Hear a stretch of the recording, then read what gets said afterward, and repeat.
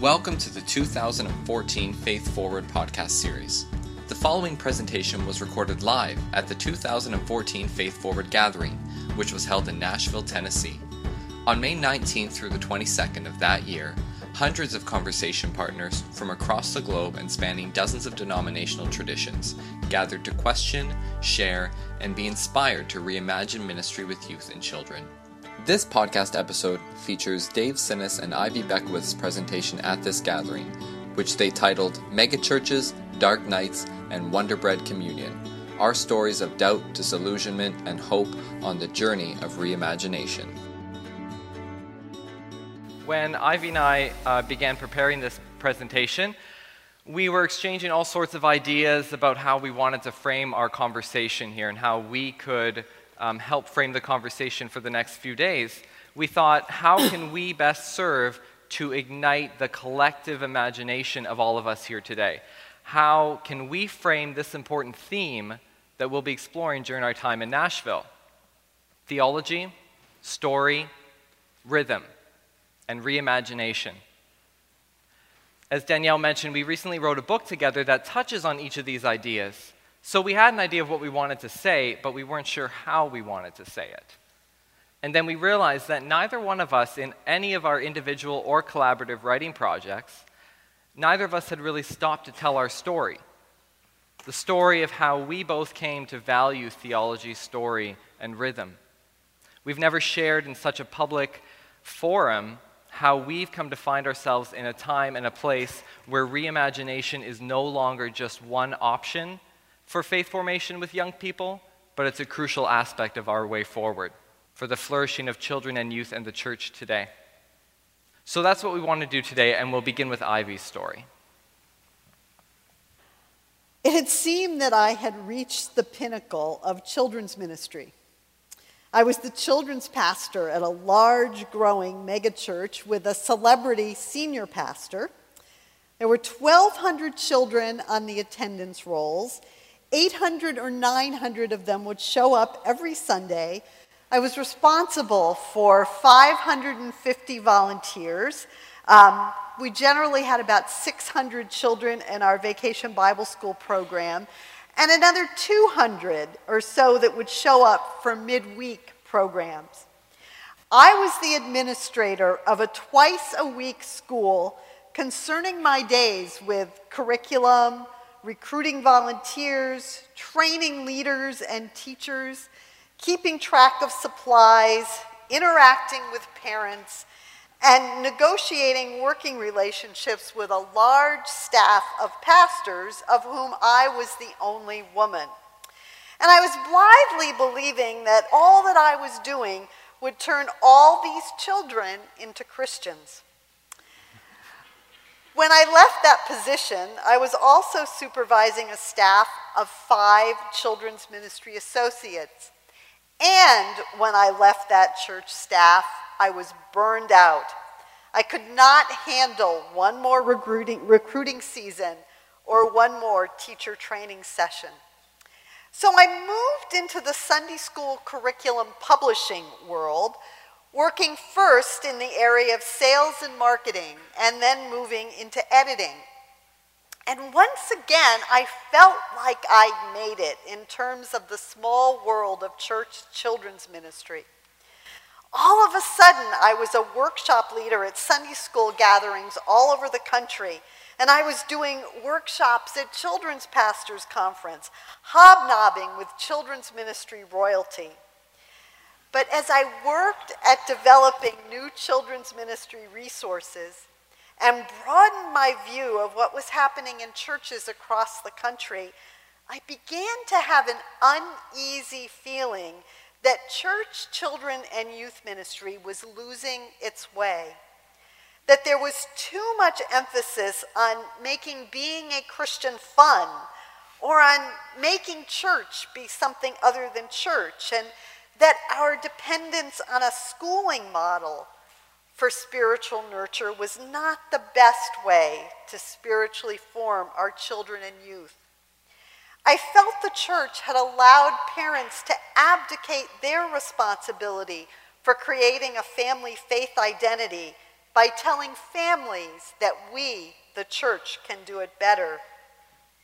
Now, this all coincided with my developing interest in the postmodern cultural shift. I began to read everything I could get my hands on, especially about the church and its response to postmodernism. I became convinced that the church needed to meet this challenge head on and embrace it, not run away from it or attempt to combat it. And I decided at that time to go back into local church ministry, local church children's ministry as well.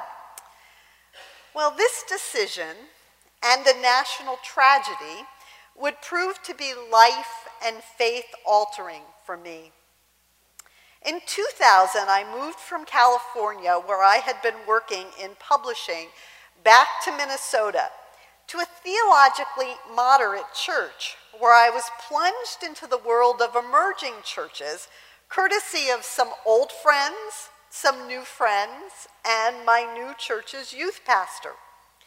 And at that same church, I was encouraged by the senior minister to rethink how this church understood and did children's ministry.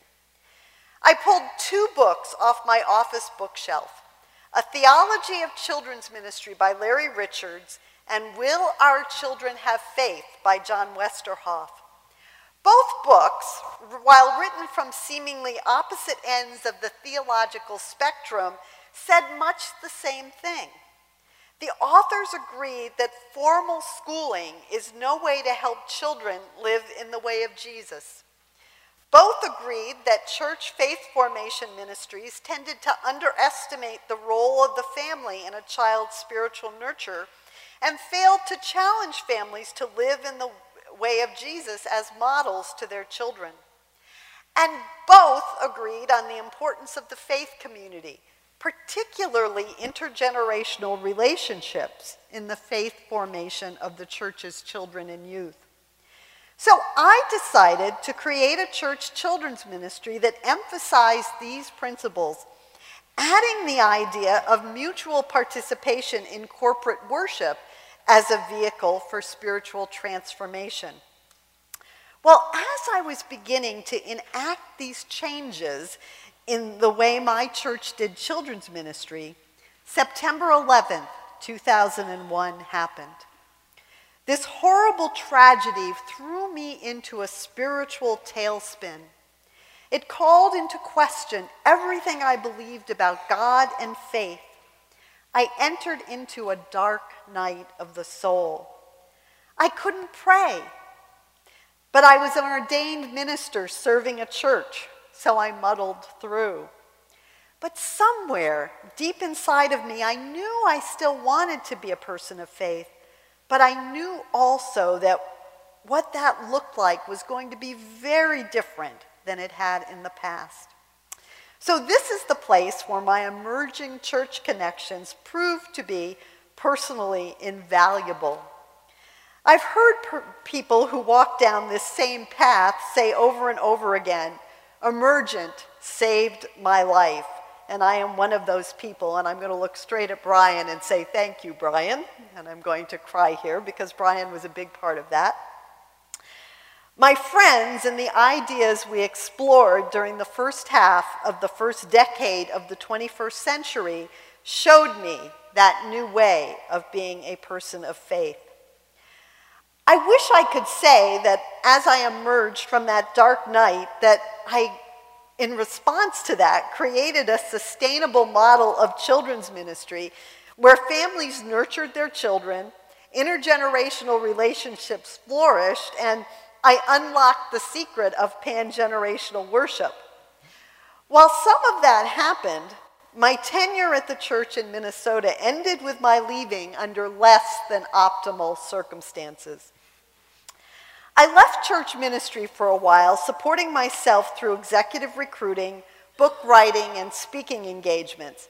But I continued to think about new faith formation practices with and for children and youth. In 2006, I was invited to become the minister to children and families at the Congregational Church of New Canaan, Connecticut, where I found a home in the United Church of Christ. Here, thanks to a large endowment, I was allowed to experiment with intergenerational worship, experiential age-appropriate worship, a tiny formational weekday preschool, and new ways of engaging children in the biblical narrative. 2 years ago, during this conference, during a late-night conversation, someone asked me what my children's ministry in my church looked like.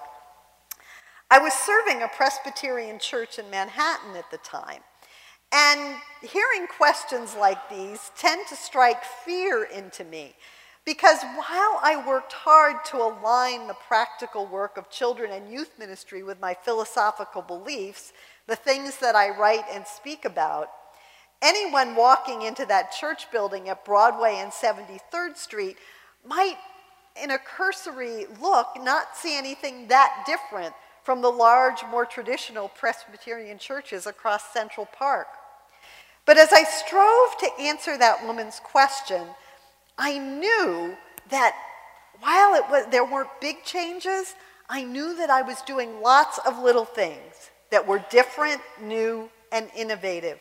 Not enough yet, but making progress. Well, now I'm not in a local church parish, but right now every church in the United Church of Christ with a faith formation ministry is my parish. And a member of my faith formation team, thank you, Kate, who's sitting over there, a member of my faith formation team is always reminding me to tell people my elevator speech of what I hope to help these churches do in the faith formation of children and youth. So here it is. I'm about helping churches imagine what could be rather than perpetuate what is. And my hope is that Faith Forward does that for all of you during our next few days together. I was born into a devout Catholic family, and I grew up as a member of a local parish that blended social justice and music and spirituality into a potent elixir for encountering God in very real ways. So throughout my childhood and my teen years, my faith was formed through practices of prayer and worship and contemplation that allowed me to have firsthand experiences and encounters with God. A God that I came to know through these encounters as loving and beautiful and mysterious. I was, in many ways, the poster child for this congregation because I showed the power of enculturation as the 6-year-old version of myself played Mass at a desk in his bedroom, complete with communion hosts cut out of smushed Wonder Bread slices. But the old real estate adage proved true when I left this parish in Northern Ontario and moved 6 hours south to pursue my university education. Location, location, location. For the first time, I found myself in a context that wasn't characterized by the Catholicism of that mining community where I was raised. The friends that I made at university possessed theological lenses and denominational ties that I had only heard about, and I never really understood. I struggled to express my faith to them in words, to respond to theological questions because I never stopped to ask them. As much as I encountered God during my childhood and adolescence, I realized that I had never constructed a cogent theological understanding of that God. So I was intrigued by my friends' articulate theological understandings and somewhat ashamed of my lack thereof, and my faith life shifted from one end of the theological spectrum to the other as I made an about-face away from experience and toward theological reasoning. My collection of theological books went from the only high school religion textbook that I forgot to give back at the end of the year to shelves filled with the words of theologians and apologists who seemed to explain Christianity in ways that made sense. And since I felt called to ministry with youth and children, I surrounded myself with popular books that offered appealing models to children's and youth ministry. This was the sort of honeymoon period in my faith life, but it gave way to a rocky marriage of faith. The fairly conservative and simplistic theology that recently seemed to make so much sense to me became an overbearing spouse. squashing the life out of the experiences of God that first formed my faith as a child and an adolescent. My experiences led me to know God as loving, but this newfound theology made God seem wrathful and angry. The faith of my younger years was enlivened by the mystery of who God is. But this new theology seemed to fit God into a neat and easy to understand box. Did this mean that the experiences I had in my younger years weren't real? Fearful that the answer to this question would be yes, I just kept my head down and I just kept listening to that dominating voice. And then I entered grad school. And my passion for working with youth and children evolved into a keen interest in the spiritual lives of young people. Almost 10 years ago now, I was taking a course on children's spirituality in Chicago, and the professors asked us on the first day to share a moment from our childhood or adolescence that stood out as a spiritual experience. We sat in a circle sharing these experiences, but I struggled to come up with something to say. I knew deep down that I had had many God moments that were worth sharing. But the theological views I'd learned after moving away to university had pushed these moments out of my life and out of my mind. They offered conflicting messages of who God was and is. And it was at this moment that the marriage of this newfound theology and my experiences as a young person was over. For too long, this theology had drowned out the God moments of my youth, telling me that they weren't real because they didn't line up with the beliefs that I've been taught in my explorations beyond my Catholic home. I suddenly longed to be wrapped in mystery again, so I did what many people do during moments of existential crisis, and I went back to my roots. Free from a theology that stamped out my early experiences of God, I set out on a journey to rediscover these moments in my younger years, when God broke into my life through mystery, through awe, and through wonder. And as I reflected on these moments, which is a practice that I overlooked as a child and a teen when these moments happened, I came to see that I didn't need an outside voice to infuse theological significance into them, because these God moments were pregnant with theological meaning that burst through my reflection, diffused into every corner of my theological imagination. It was in rediscovering the inbreaking of God in my childhood and teenage self that my understanding of who God is and what it means to follow Jesus took shape in ways that I could for once really truly affirm. And as God continues to break into the rhythm of my life, often in unexpected ways, the journey of theological understanding continues and grows. In the end, it was going back to that makeshift altar with Wonder Bread Communion that my faith was saved.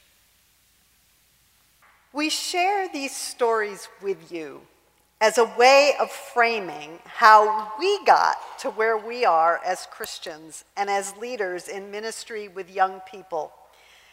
We imagine that some of the elements of these stories are similar to your stories, and that some are different. But we share them because we believe that a dramatic reimagining of children and youth ministry begins with each one of the stories that come together in this room. Embedded in these stories is all we need to bring revolutionary, all-encompassing shifts in what it means to minister with youth and children. As you move through the next few days, share your stories with each other. How did you get here? What are you doing to nurture faith in youth and children? Together, we can crowdsource our reimaginings of children's and youth ministry in the way of Jesus. So this week, may our imaginations run away with us as we dream about what could be in our churches, in our families, and in our communities, and in whatever else God calls us to do to nurture faith in children and youth.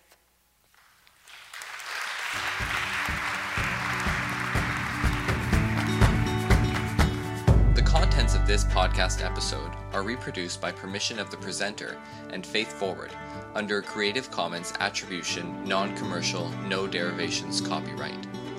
The Faith Forward podcasts are produced by Dave Sinnis.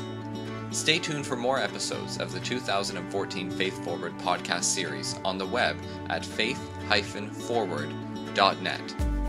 And join us in Chicago for the 2015 Faith Forward Gathering, April 20th through 23rd.